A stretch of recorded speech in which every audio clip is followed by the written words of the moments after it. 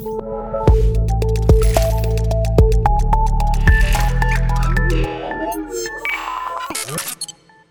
and welcome to the Healthcare and Complicated YouTube channel. Before I proceed, make sure you subscribe to the channel. Also check the previous content there for you. Also acknowledge our partners. And today I have a very special guest for you. We have Criss Ross. He's the CIO, Chief Information Officer at Mayo Clinic. Criss, how are you? I'm great, Joe. How are you? It's great to be with you. I'm doing really well. We're talking before the recording that we met. Well, not a long ago. It's only last month, but it feels like a long time ago now, right? Exactly. We're old friends now. Yeah, fantastic. It was a great session. I mean, I'm sure everybody agrees with that. It was a really, it was very special for me because it was in Lisbon, as you well know. Yes, it was wonderful to be in Lisbon for the HIMSS Europe conference, and you did a great job as the host of the keynotes. Thank you, Criss. And your Portuguese was just awesome. It was so good. And also, you didn't deliver just a word or two. You delivered one or two sentences, and Portuguese is such a difficult language. So it was Yes, brilliant. it is. Yeah, it really is. I Yeah, practiced hard. yeah, brilliant. And today we are here to discuss ethical, transformational, and generative AI in healthcare. And Criss, you talked about transformational AI in Lisbon at IMS Europe. And can you give some examples about how transformational AI can be in healthcare? Sure.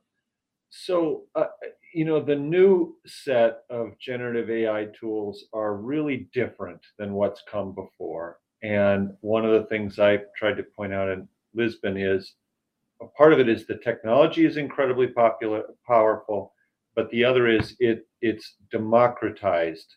Anyone can work with these tools. You don't have to be a data scientist to build a model.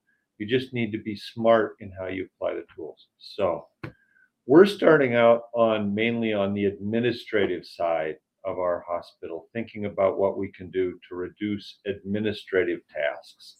So really simple things like a chat bot for our IT help desk, a chat bot that will help people understand what are our policies.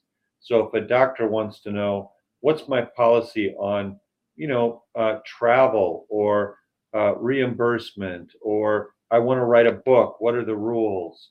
We want to make all those things kind of easy.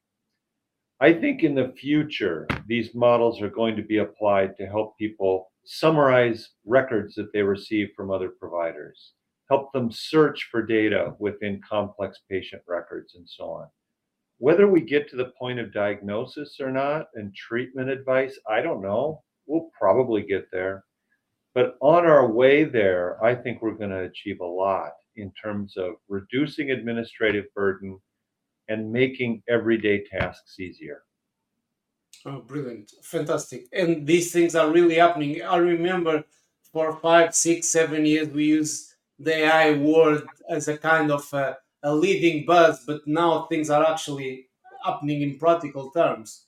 That's right. I totally agree.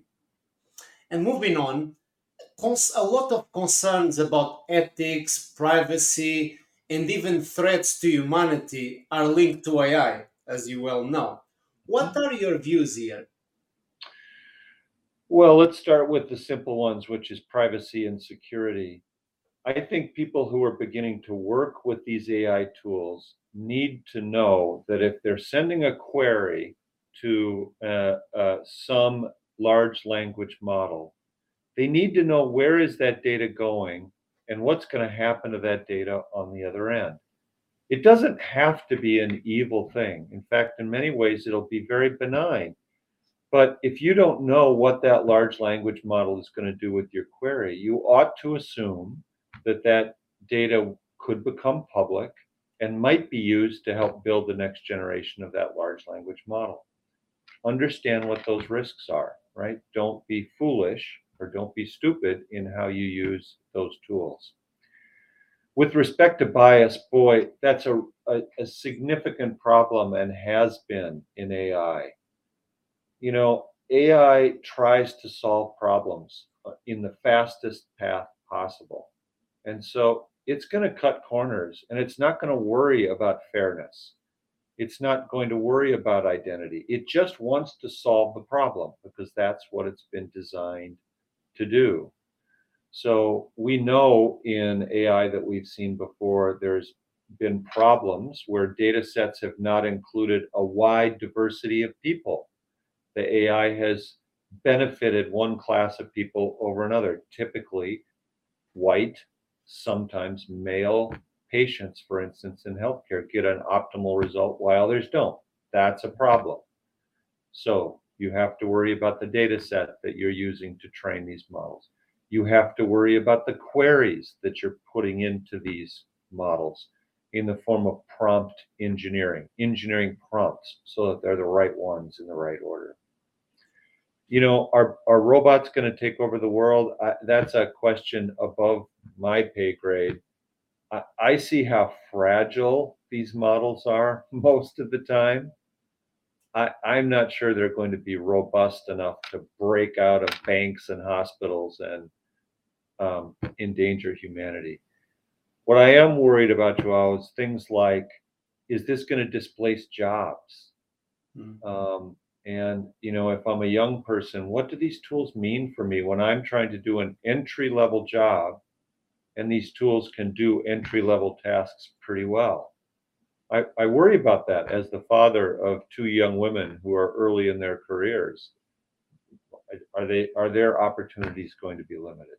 So lots of things to worry about, lots of ways to be safe. I think we all need to be pretty ambitious about trying to improve the world with these tools. Let's be careful not to do damage while we're doing that. Brilliant. Thank you, Chris. It's a lot of speculation at the same time, from the social media to the Elon Musk insights to the local governments, worldwide governments about AI. So I think that kind of overblown discussion sometimes doesn't help because we need a bit of a reality check. And the things that you mentioned there are very important. Of course, we have to be cautious, but at the same time, not think that AI is going to end the world in 20 years' time, or you're going to harm human beings, or we're going to steal our jobs, in other words. So it's a lot of speculation going around. So anyway, thank you I very agree much. with you.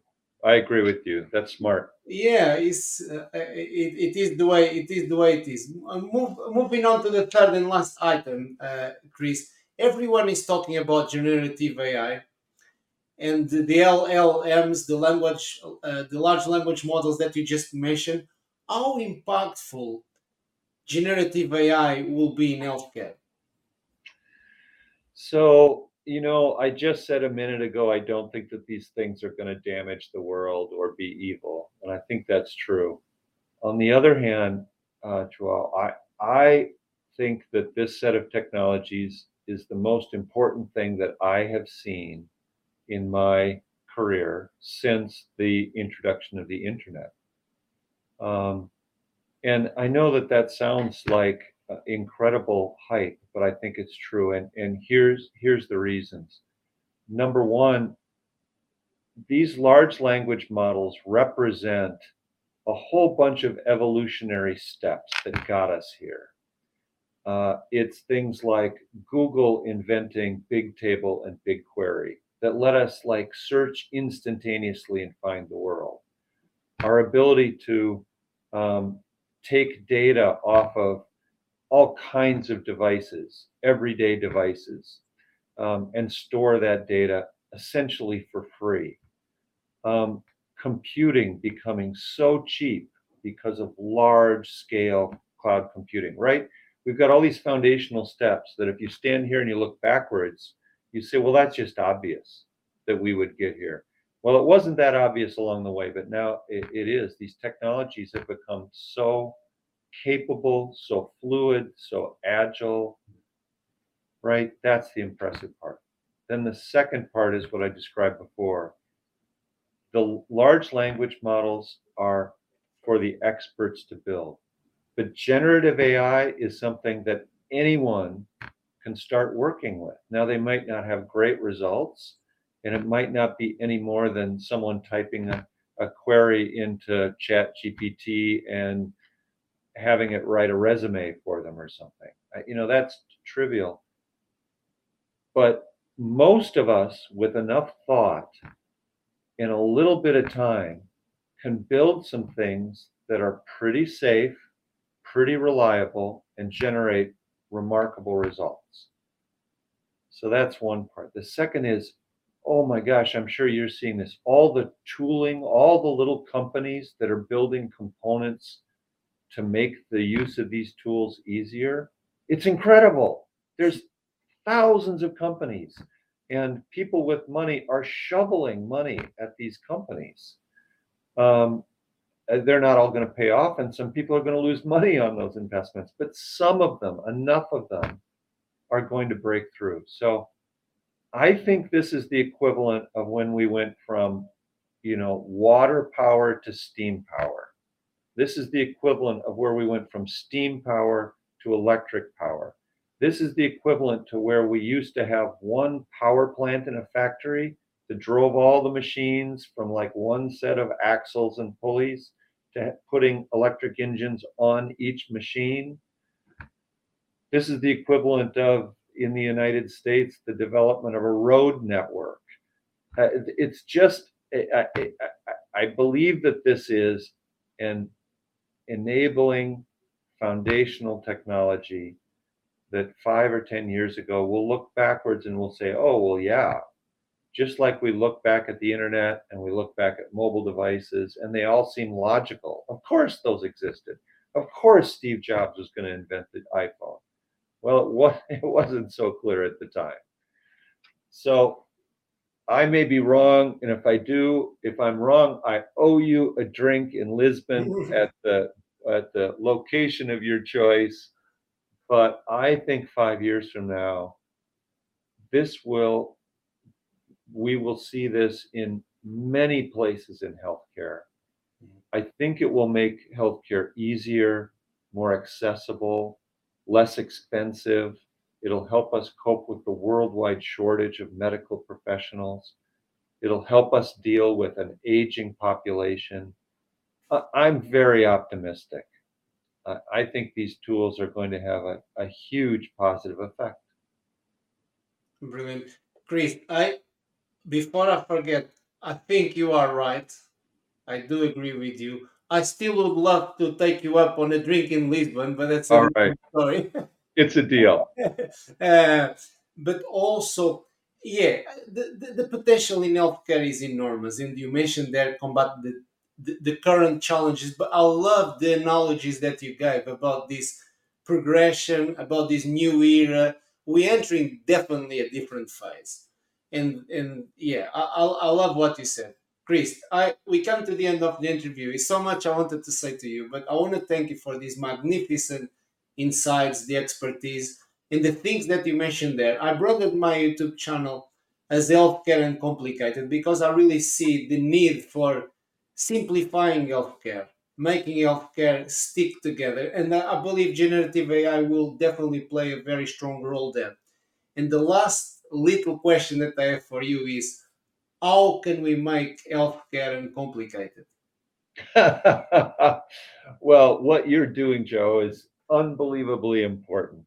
Your channel is great. Your content is great. I think that the fact is that curing disease is hard, right? And some of these things are difficult, but it shouldn't be difficult for a patient to get an appointment at a hospital. It shouldn't be difficult for them to be able to communicate with their doctor or other clinicians. It shouldn't be hard for them to get information about their care. Oh, I didn't understand what the doctor says. I need someone to help explain it to me. And I think if we work on 10 simple things, it will make more difference than trying to do one big thing that's likely to fail. So I love what you're doing. I love the way you bring practical advice to people. I think that's exactly what we need. Chris, thank you so much. It's lovely to see you. It's great to see you. Hope to see you again really soon. I hope to see you soon as well. And thank you very much, Chris, for your time and for this amazing input. I'm going to round up now. To all our viewers and listeners, make sure you subscribe to the channel. Check our partners. Also, I'm going to post the links for you to connect with Criss, ask him questions on LinkedIn or other mediums. And I'll see you all next week.